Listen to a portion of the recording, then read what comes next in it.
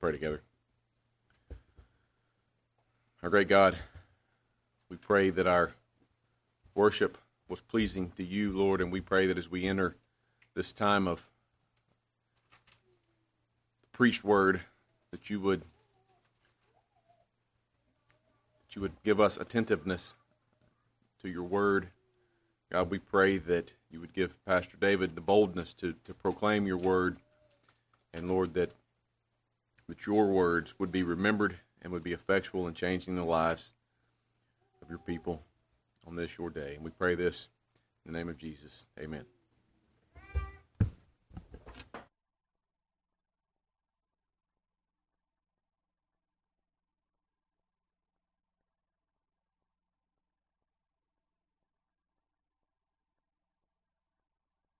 You turn with me, please, to Mark's Gospel once again. Lord willing, we will come to the end of chapter 1 of Mark's Gospel today. Get some air.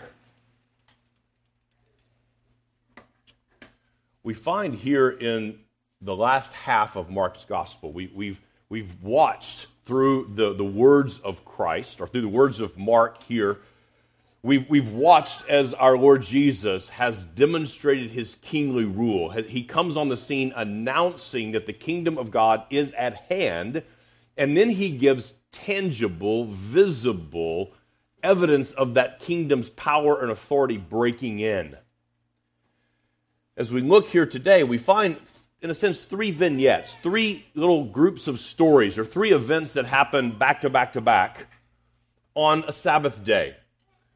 In our last sermon, we saw Jesus in the synagogue in Capernaum, and he's teaching as one who has a unique authority, and then he also casts a demon out of an oppressed man. And the response of the people is to marvel and to say among themselves, "Who is this? Who could do such a thing?" Well, we pick up here in verse 29 with Mark's characteristic language, "and immediately." So this tells us this is a continuation of that same day's events. Having been at the synagogue, and now they traveled a short distance, we find out, to Peter and Andrew's house, in which we find Peter's mother-in-law sick with a fever. And so what we see in this text is him healing Peter's mother-in-law. Then we see him healing a great mass of people and casting out many demons. And then Mark keys in on an event at the end of the chapter in the healing of a leper. And so these things happen in rapid succession, and we want to know, what do these things have in common? How are these events that take place chronologically together, but otherwise have some similarities and dissimilarities, what do we learn from this? Well, the title of the sermon today is "Behold, the Healer of Men."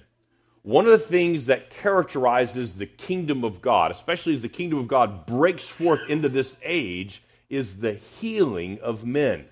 And what we're going to see is that the tangible physical healing is not the end of the story.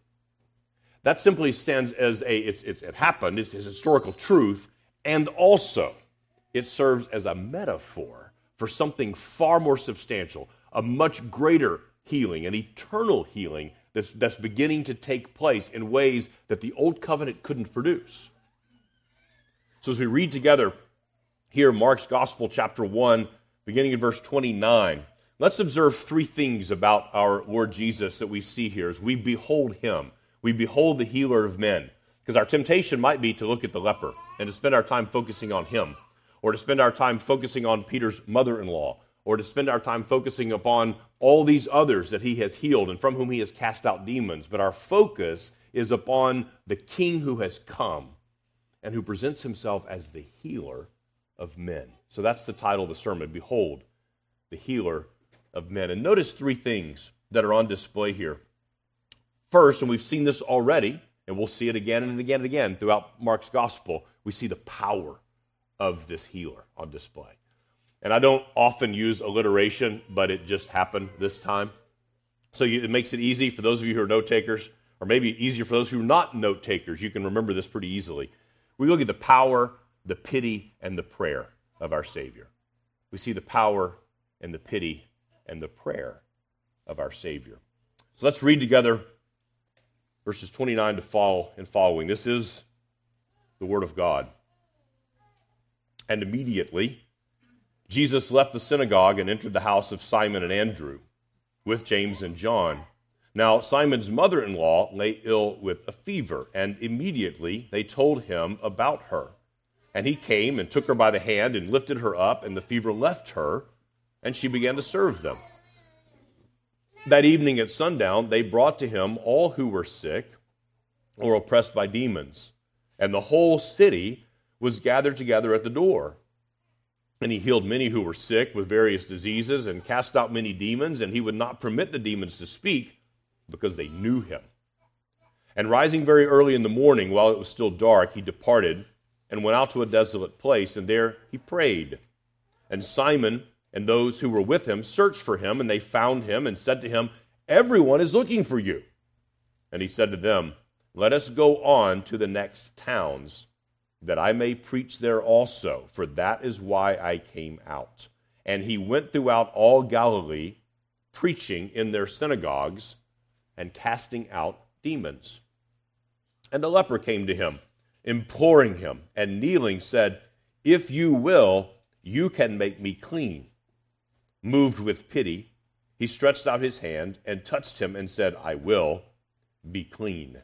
And immediately the leprosy left him, and he was made clean. And Jesus sternly charged him and sent him away at once and said to him, "See that you say nothing to anyone, but go, show yourself to the priest, and offer for your cleansing what Moses commanded for a proof to them."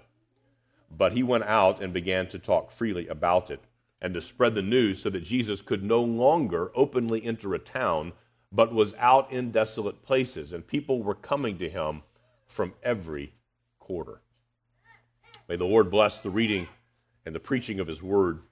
Notice in the first place, behold the power of our healer. Behold the power of the healer of men. And the power here is displayed in at least three ways. One, we see this in the healing of Peter's mother-in-law. Look at the very first paragraph that we read. This is after being in the synagogue and teaching.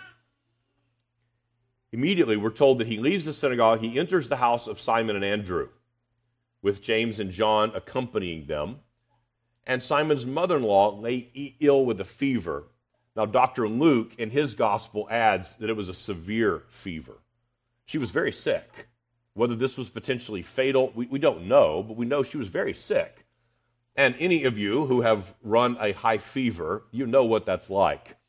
It's almost like you're Velcroed to the bed. No matter how much you might will to move, it's very difficult to do anything. And your whole body aches. And there was no ibuprofen, there were no ice baths, there were no treatments for this dear woman other than to let it run its course. But notice what Jesus does. He takes her by the hand and lifts her up, and the fever's just gone. And the evidence of this is that she gets up immediately and begins to serve. And Peter's not here, or Mark is not making a social or theological point here. He's demonstrating the power of Christ as the healer, because you know, even when your fever has broken, it's not as if immediately you're wanting to jump up and do a lot. It takes the life out of you, doesn't it? You end up being dehydrated and weak and lethargic, and immediately she's up and serving, demonstrating this wasn't just the natural course of things where her fever broke. This was the supernatural power of God at work. Now notice in verse 32, at evening, at sundown, they brought to him all who were sick or oppressed by the demons. Now, it's significant that Mark tells us that this was at sundown. Why is that significant? Because it tells us the Sabbath has come to an end. Ordinarily, the Jews would observe the Sabbath from sundown on Friday to sundown on Saturday. And so now that the Sabbath has come to an end, people are now moving about and traveling again. And because of that, they're able to bring all of those who are sick, those who are demon oppressed, and they bring them to Jesus. Mark gives a little bit of hyperbole. The whole city was gathered together at the door, and he healed many who were sick with various diseases and cast out many demons. We see the power, we see the authority here. Mark doesn't give us any details on how he did it. Throughout the Gospels, we have various accounts of how Jesus healed people. Sometimes it was a touch. Sometimes it was a word. Sometimes it was remote. He wasn't even present and said, your child is well. Other times he made mud out of spit and rubbed it on someone's eyes. There were various ways in which he healed. Here we're not told, but we're told that he healed.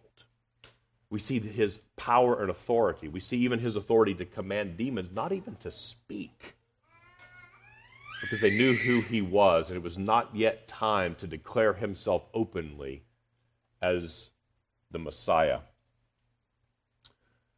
Mark is setting the table once again in these narratives by demonstrating to us by both the words and the deeds of the Lord Jesus that he has the power and authority of the kingdom of God, and that kingdom power will triumph over the kingdom of darkness. The war, the battle, is not in doubt.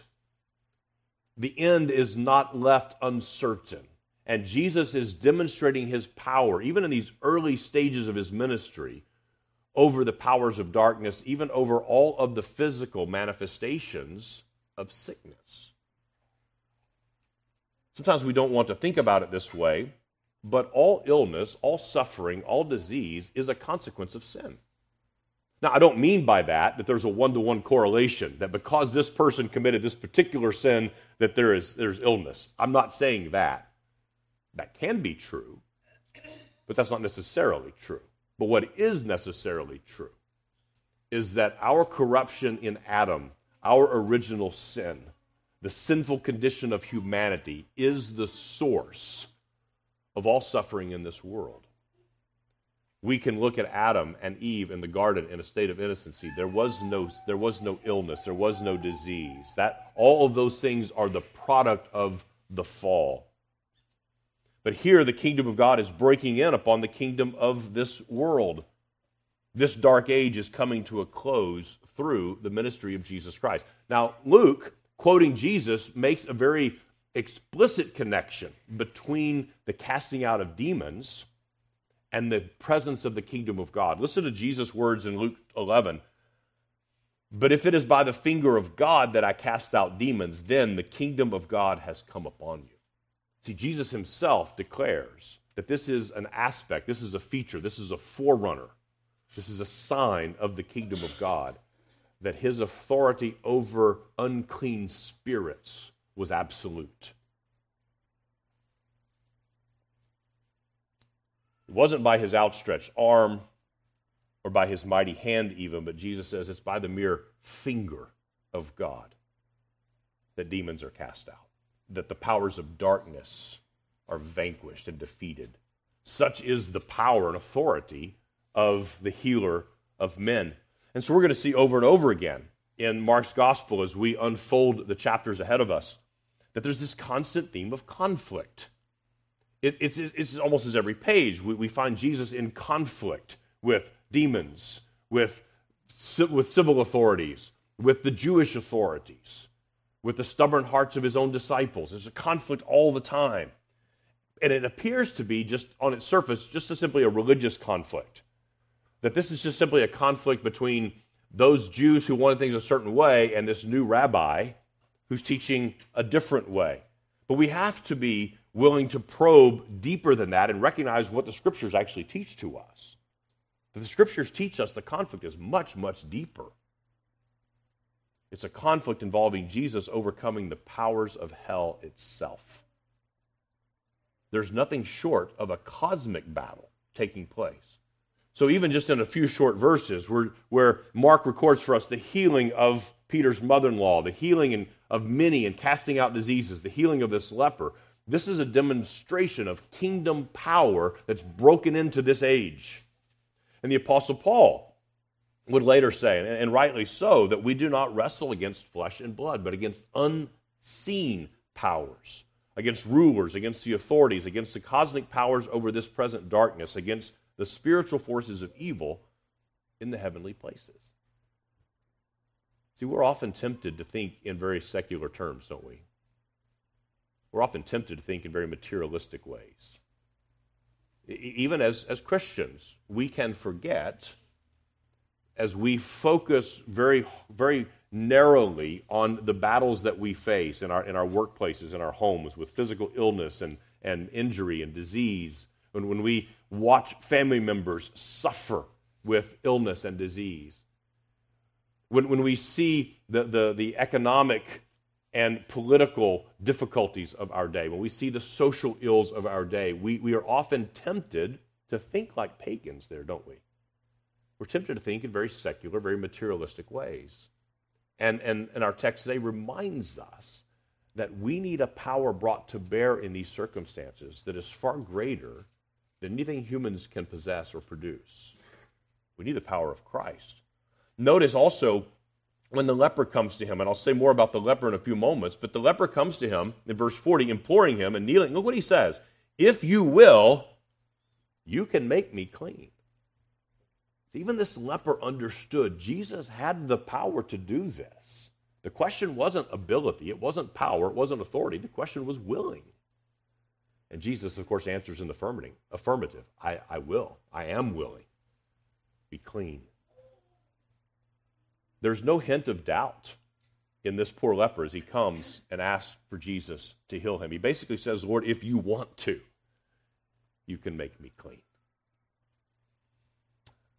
A 19th century Presbyterian pastor and scholar by the name of Melanchthon Jacobus says this. He says, this showed in a confidence in Christ's ability, in his sovereign power, and with this faith, though yet in doubt about his willingness, the leper cast himself upon the mercy of Christ. His coming and casting himself upon the Savior was evidence of some faith in that willingness. Believing in his prerogative, the leper would test his regard for his own case. No sinner should wait for more faith, but should come to Christ at once as he is. Isn't that good? And saints, that's a word not only to the unbeliever, but to those of you who are in Christ. Those of you who are in Christ who recognize the sin that remains. Don't wait for more faith to come. Don't wait for something else to happen to come to Christ. Behold the healer of men. Behold his power to heal you, to cleanse you, to deliver you. That's the central issue for Mark, the authority and the power of Jesus Christ, who is the Son of God. Behold the power of the healer. Now, why is this important for Mark to demonstrate the power of Jesus? Well, it's because no matter how willing he might be, no matter how noble or good or moral he might be, if he doesn't have the power of the Son of God, he is no Savior. He is no Redeemer. He is no deliverer, and he ultimately is no healer. But we find here that he is mighty in power, he is mighty in authority, but not only that, as the leper discovers, he is willing to save. He is eager to cleanse. He wants to make whole. Notice that in the second place, behold the pity of the healer of men. Because it would be one thing to have a God who is almighty, who is powerful, but who is not good, who is not compassionate, who is not gentle to the lost. But we serve a king who is not only mighty to save, not only does he have the power of the kingdom, but he demonstrates that power in compassion and pity towards those who are broken, those who are hurting, those who are diseased and afflicted, both physically and spiritually. Notice here in the first place, as we see here, as we go back through the narrative again, as we go back through these vignettes again, and we see here the pity of this healer. Here he is on the Sabbath day. He's been at the synagogue, he's been teaching all day, and now he retreats with his disciples to a private place. Now, I have some sympathy with our Lord on this point. You've been teaching, he's physically exhausted. And as he comes into the house immediately, he's confronted with a problem. Peter's mother-in-law is very sick. And we see here, not only he could have rested comfortably, could have sat back in his recliner. They didn't have lazy boys back then, but imagine that scenario. He sits back comfortably in his recliner. He's got a refreshing beverage with him, and he says, just by word, she's all better now. Don't worry about it. We know he had that capability. He demonstrates that repeatedly throughout the Gospels. Just by his word, even just by his thought, he could have healed her. But what does he do? Look at the text. He came and took her by the hand and lifted her up. Now, for most of us here in the 21st century, this is not as shocking to us as it would have been to a Jew in the first century. No conservative rabbi would ever have touched a woman that was not his wife. He would not have extended a hand to touch her in this way. This would have been considered socially unacceptable, if not defiling. And we see here the pity of the Lord Jesus Christ to honor this woman, to show her the pity and the respect that she is due right along with the men. He did not exclude her. He did not heal her at arm's length, so to speak. He engaged directly, personally, tangibly with this dear sister. So when Jesus would later say, because his own family thought he'd gone mad, and he's pressed in upon all those who were seeking to his healing grace, and they would send the messengers that your mother and your brothers are outside looking for you. You remember what Jesus said? Behold, these are my mothers and brothers and sisters. And he meant it. And we see the kind of pity that he takes on one that he considers his own. Now we also see in the healing of all of these, again, it's been a long day.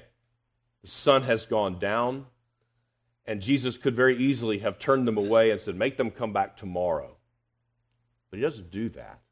In verse 32, that very evening at sundown, they brought to him all who were sick or oppressed by demons, the whole city. I mean, can you imagine this scene? Probably maybe just outside the doors of the home of Simon and Andrew. And he heals them all. He shows a pity on them. He shows a tenderness and a compassion to those who were suffering physically and spiritually. And then, of course, we see mightily in the narration of the leper. The leper comes to him. And again, this is one of those things that I think we can imagine this, and I think we can create some categories in our minds, but when was the last time you dealt personally with a leper? I never have.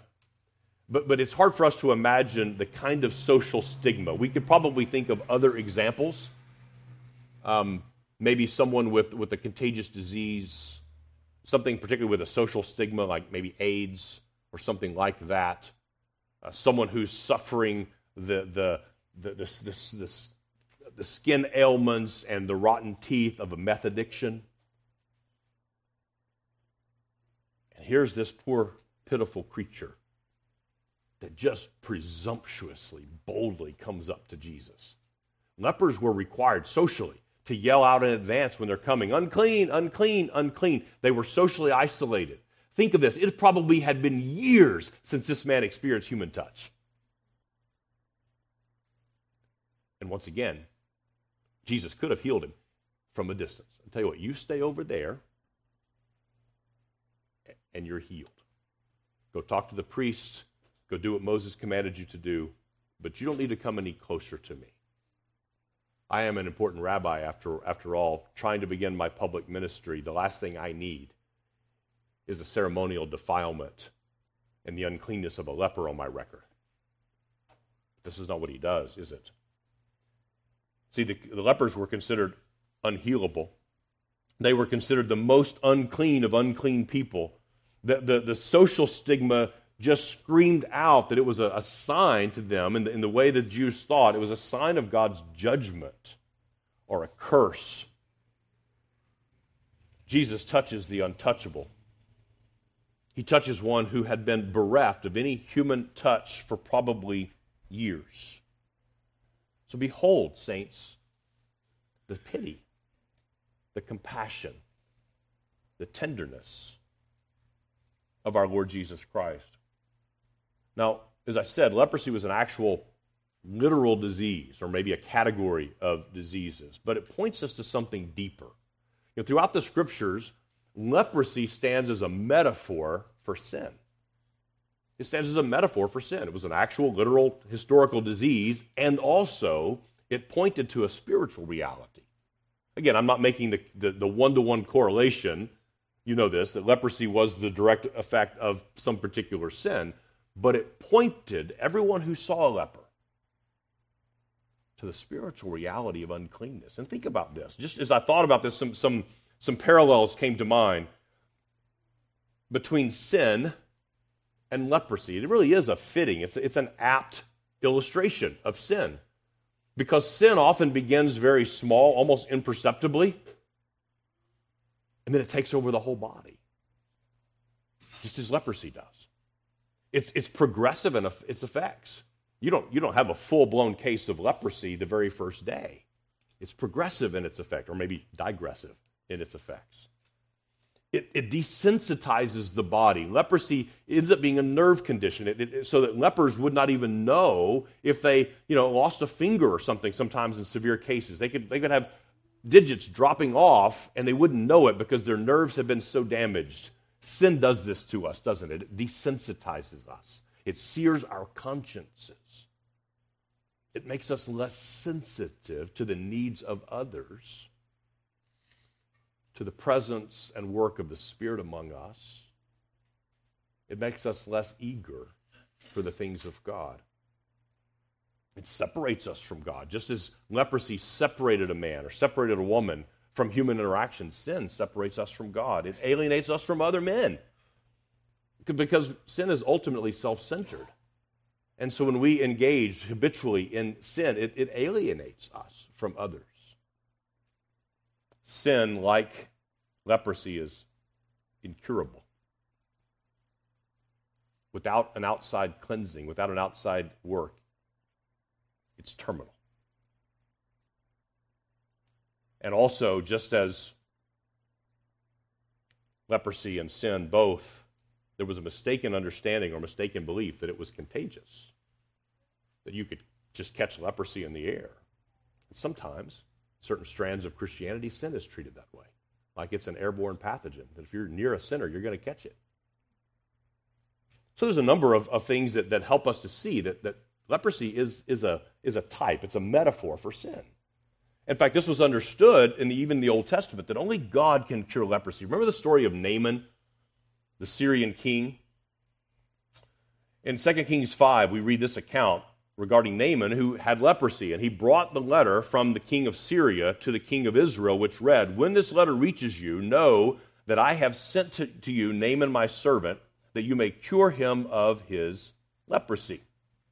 And when the king of Israel read the letter, he tore his clothes and said, "Am I God to kill and to make alive, that this man sends word to me to cure a man of leprosy?" Do you hear what the king of Israel is saying? Only God can cure leprosy, and this Syrian king expects me to help him? He goes on, "Only consider and see how he is seeking a quarrel with me." But when Elisha, the man of God, heard that the king of Israel had torn his clothes, he sent to the king, saying, "Why have you torn your clothes? Let him come now to me, that he may know that there is a prophet in Israel." See, Elisha understood that God would heal, and that he would use the means of his own prophet for that healing. But there was no mistake. Both pagan and Jew understood that only God could heal leprosy. So that's the other significant aspect of this. When we see the pity of our healer on display here, this is God who is doing the healing. This is not a mere human healing. And this is the message of the gospel. With one touch, with one word from the Lord Jesus Christ, the incurable sinner is cleansed. The corrupted heart is wiped clean. In Jesus Christ, there is now much more than a prophet in Israel. There is a healer of men present. In Hebrews 9, the apostle here puts a very fine point on this. In Hebrews 9, verse 11, "But when Christ appeared as a high priest of the good things that have come, then through the greater and more perfect tent, not the one made with hands, that is, not of this creation, he entered once for all into the holy places, not by means of the blood of goats and calves, but by means of his own blood, thus securing an eternal redemption."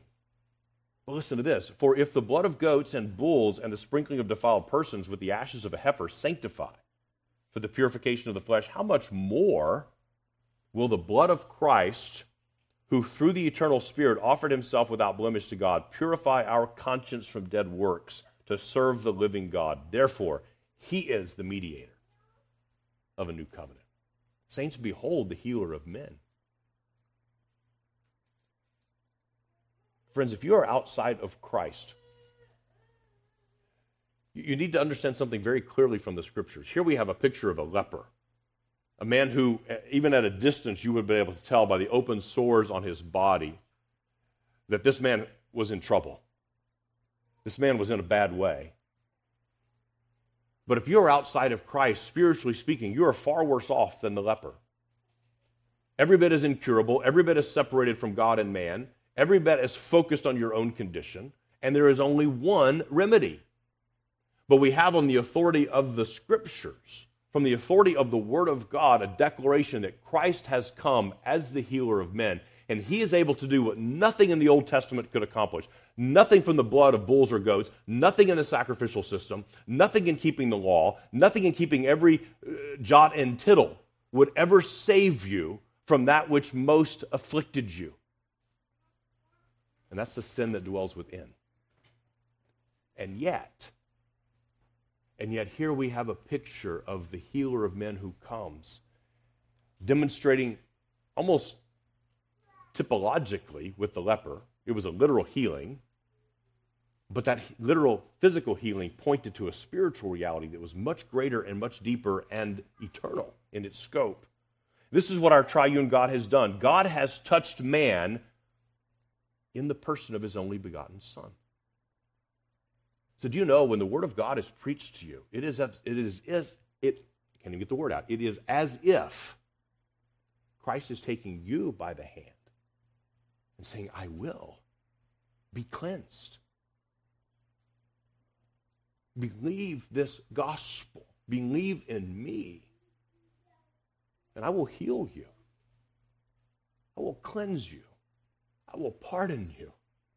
I will make you whole. And I will graft you into a community again, in fellowship first with the triune God and fellowship with the saints around you. Can there ever be a more profound touching of man than that? Christ has come in the flesh. So see, just as with the leper, God could have designed a plan where he could redeem his people without the physical touch, but he didn't. In God's perfect wisdom, he knew that the only way for us truly to be reconciled to him, to have our sins pardoned, is by one who had our flesh, who was truly God and fully man, to bear those afflictions in his own body. See, in no other religion has God come down to man. Every other religion in the world is trying to teach man how to climb up to God. Christianity is unique. True Christianity is unique. Teaches that God descended to us, took on our flesh, and touched us. He has dwelt among sinners. So the question before you, has he touched you? Has he touched you in this way? Can you testify as the leper did? I've been cleansed. I've been healed. Do you believe today that he has a power and authority to heal you from sin from within with a single touch? This is the testimony of John in his first epistle. He says, if we say we have no sin, we deceive ourselves and the truth is not in us. But if we confess our sins, he's faithful and just to forgive us our sins and to cleanse us from all unrighteousness. Far worse than leprosy is the sinful condition that afflicts us. And with the touch of the God-man, you may be healed. Have you been cleansed by the Lord Jesus? Have you been healed from that condition that afflicts you from birth? Have you been healed from that separation from God and man? Has its power, has its defiling influence over you been broken by the Spirit of God through the atoning work of the Lord Jesus Christ? But I think we want to apply this even a step further. I want to press in a little bit here. Frederick Bruner makes an insightful comment about this narrative. He says, Jesus touching the leper teaches the church something too. Jesus did not heal the man 6 feet away or by his word alone. Only that talking is credible that is preceded and accompanied by a risky, genuinely meant, and serious physical engagement. A believable ministry of the word will be accompanied by a compassionate ministry of deed. Are we willing as a church to touch the untouchable? To minister to those who are unlovely? To minister to those who seem out of the reach of the gospel? Are you willing to give a compassionate touch to a miserable sinner? Perhaps immediately your mind goes to one who is diseased or homeless or the socially outcast. And these are certainly ones to whom we ought to be willing, literally and metaphorically, to touch. But if leprosy is a symbol of sin generally, kind of follow the logic here. If leprosy is a symbol of sin generally, what happens if the miserable sinner who looks perfectly normal on the outside, but whose heart and mind and soul is as decayed as any leper? I was struck by this many years ago. We were, just in God's providence, simultaneously ministering to 2 different young women. One, outwardly, her outward form was beautiful.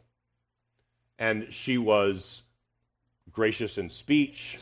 She was very nice, very kind, very soft-spoken. And she was lost and rebelling against God. And at the very same time, we were ministering to another young woman who had scarred herself and was not what the world would consider beautiful in any stretch. She would spit and cuss and hiss. And yet we were struck by the fact that both of these 2 young women were exactly the same. And see, sometimes we will see someone who outwardly manifests their sin, and it's easy for us to see them, it's easy for us to know. And there are others, like us, who can put on a good face, who are socially acceptable, who are, mild in our manners, and yet inwardly, just as leprous, just as defiled, just as unclean. So if leprosy is a symbol of sin generally, are you willing to touch that one who is either outwardly or inwardly leprous with an offer of forgiveness because of the grace that you have been shown?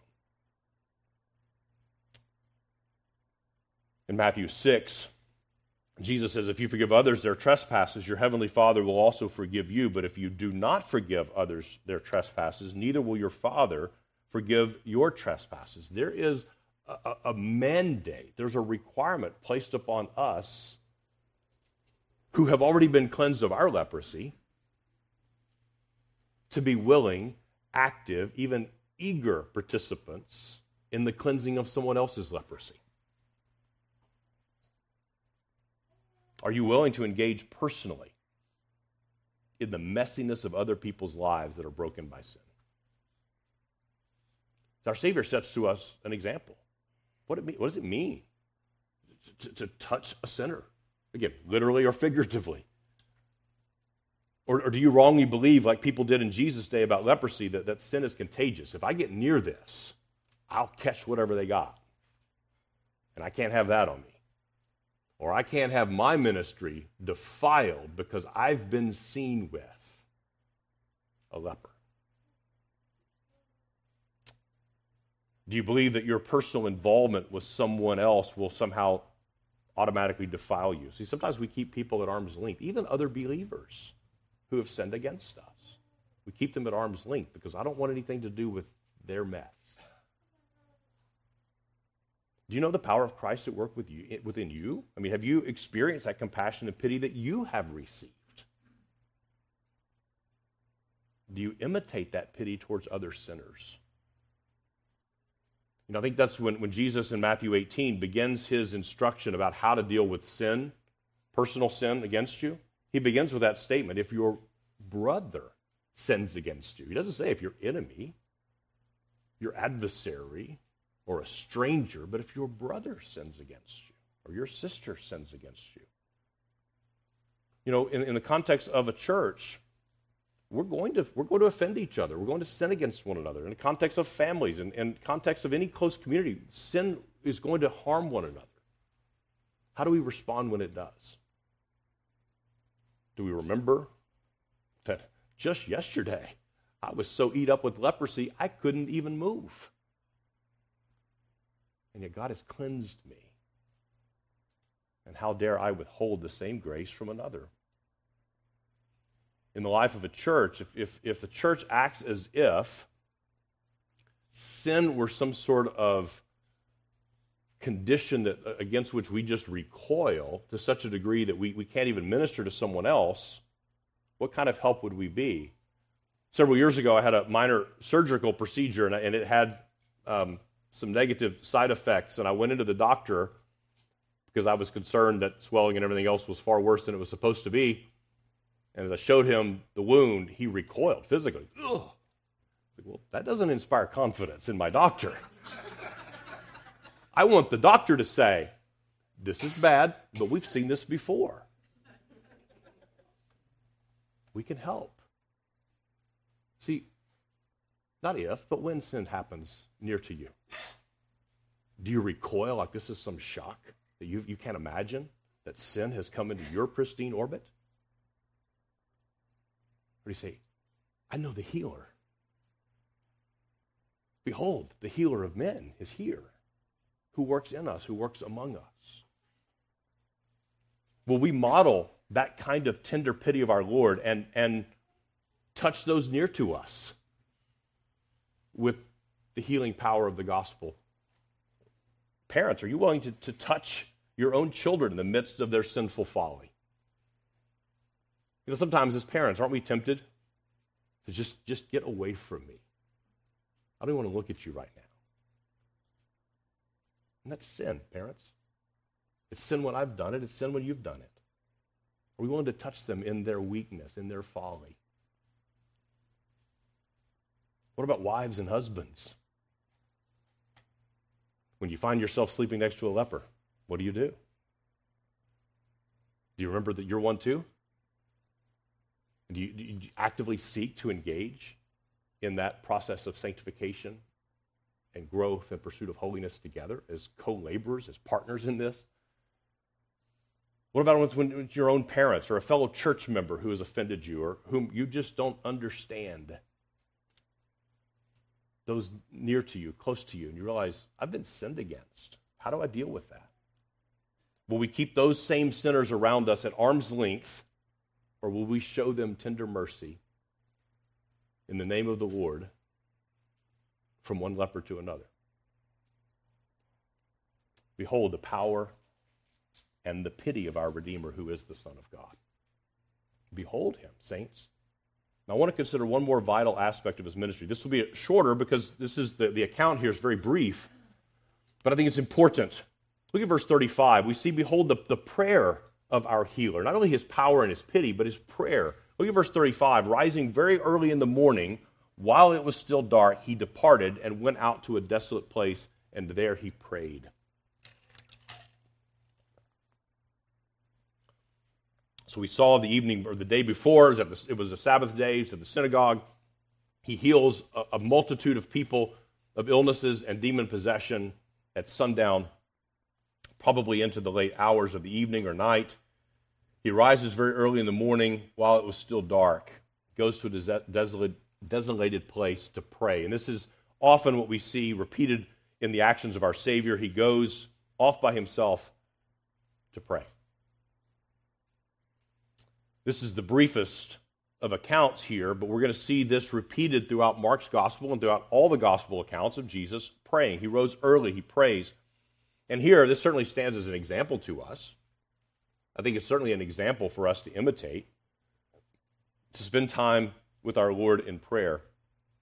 And it reminds us of the importance of daily prayer. But I think this is more than an example.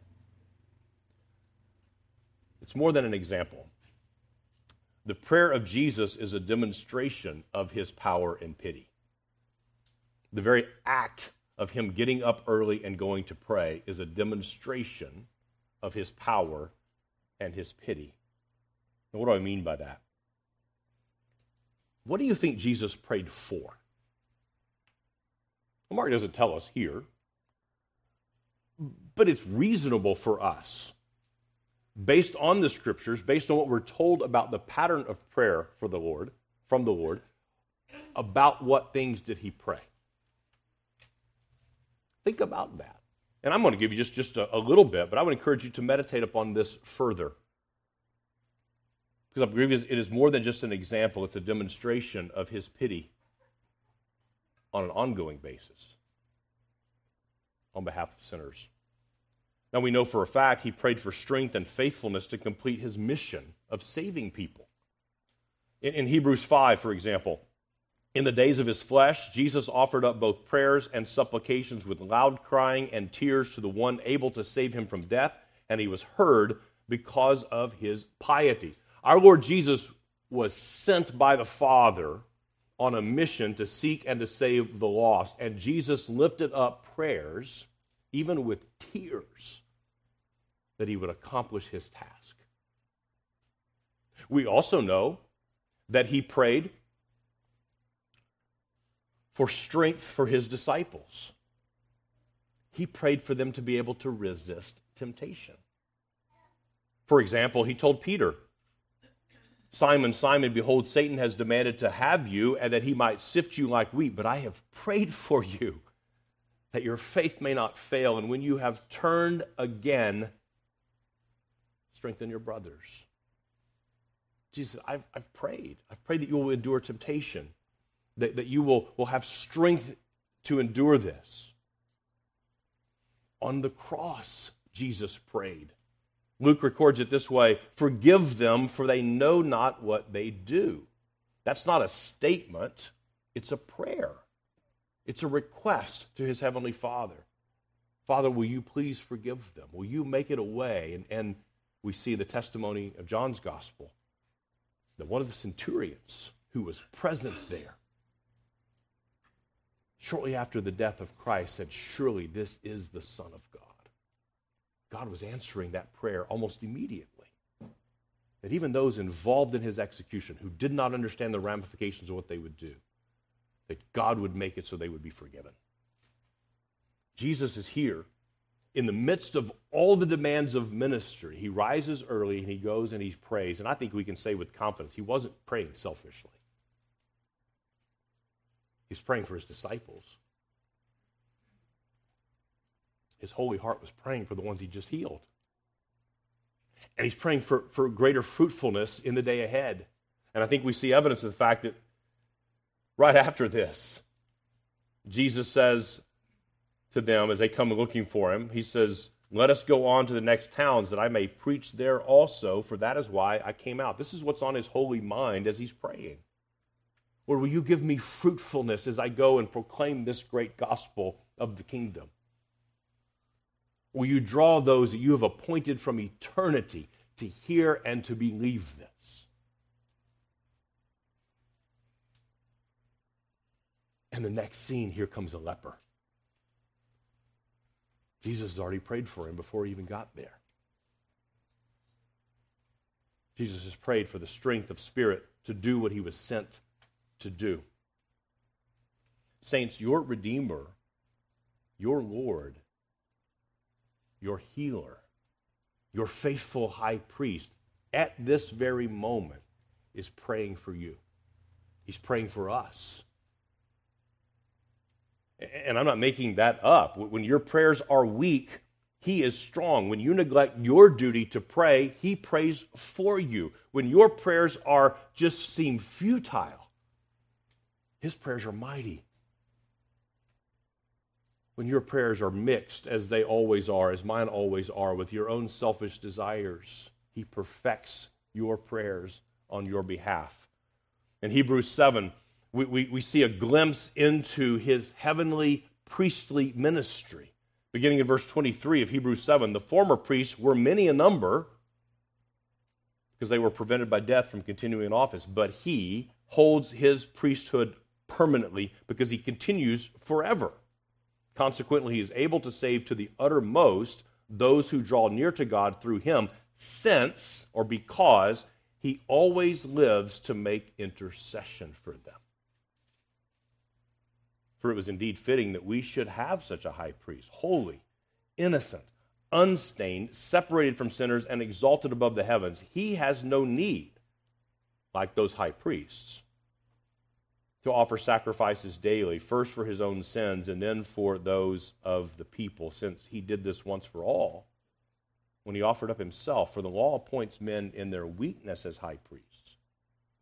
But the word of the oath, which came later than the law, appoints a son who has been made perfect forever.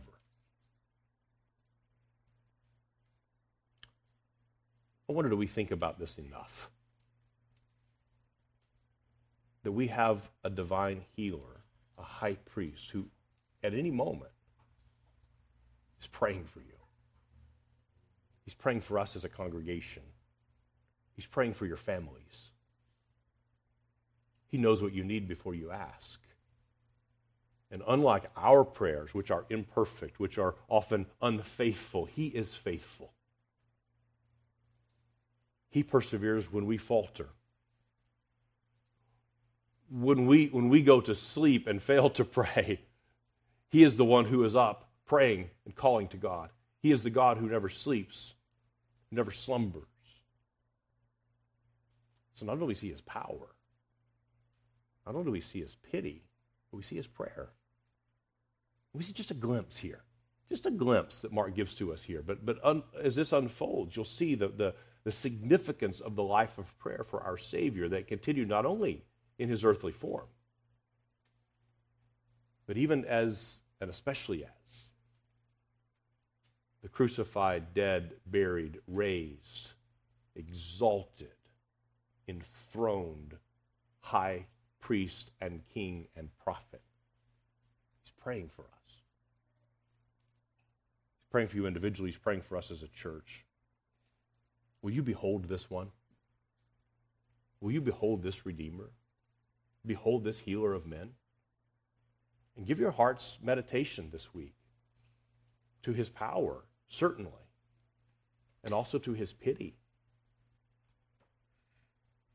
And ask yourself, do I know this pity? Have I really understood the gospel? Does my conscience continue to be tormented by things that have already been cleansed from me? Am I willing to show that same kind of pity to other sinners? Those who are unregenerate and still dead in their sins, but also other sinners who are alive in Christ and yet not sanctified fully yet. Are we willing to consider our obedience in prayer, but even far more than that example that he gives? See his prayerful ministry to us up to this very moment. Saints, that's where our comfort is, in the ministry of prayers, not in our own ability. We ought to pray. We ought to be obedient in those things. We ought to call upon the Lord. But it is not our obedience. It is not our faithfulness. It is his. Can we rest in that? Amen. Let's pray together.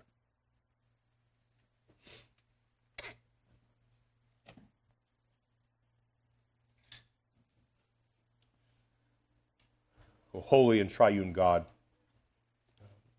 Father, Son, and Spirit, we bless you and we praise you in the name of Christ. We thank you that in him we have a healer, one who is not ashamed to be named among us, one who is not unwilling to touch us, to heal us, to make us clean in his sight. Father, thank you for his purifying work. We do pray for those in our midst who are suffering physically, for those whose bodies are hurting. We pray that as our great healer, that you would relieve their suffering and bring them comfort. If that is your will to do so, we know you're able. We pray also for the grace of perseverance, the grace of increased faith, even as physical suffering may wear upon a body and a mind, that you would grant the grace of increased faith, knowing that one day we will share in the glorified perfection that our Savior has gone before us to secure. And we thank you in his name, and we pray that you would make us a people who are eager to show pity to the sinner, eager to reflect the love of our Heavenly Father demonstrated through the Son. We ask this in his name and for his glory and our good.